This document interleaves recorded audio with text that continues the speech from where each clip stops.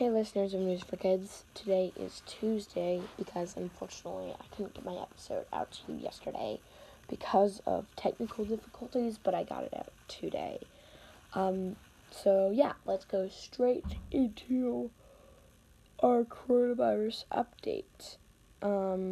As of today, February 8th, the CDC says that there have been 76,415,622 total coronavirus cases in the U.S.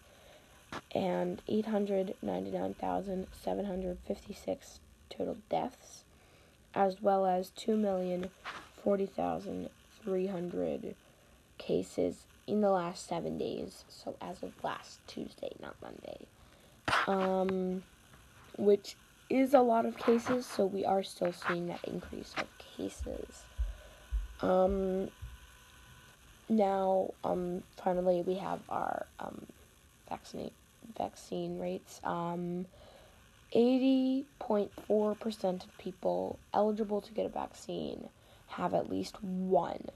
So that is a little bit up from last time, but not by that much.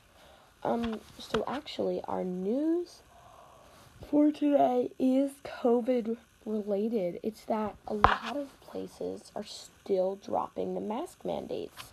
Even though, like I said, we're seeing that increase of cases. We're seeing like 2 million cases in like a week.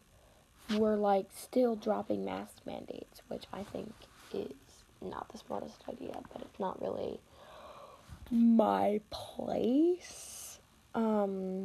But yeah, a lot of places, and in schools, even though they're dropping mask mandates, the schools are still having to do testing. If they're doing testing.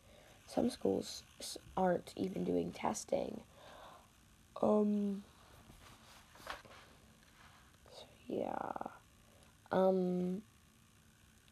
That's pretty much it. I've got our joke of the week now. So, Helvetica and Times New Roman walk into a bar, and the bartyper yells, "Get out of here, we don't serve your type." Okay, tune in to next week's episode of News for Kids for this week's news. Bye.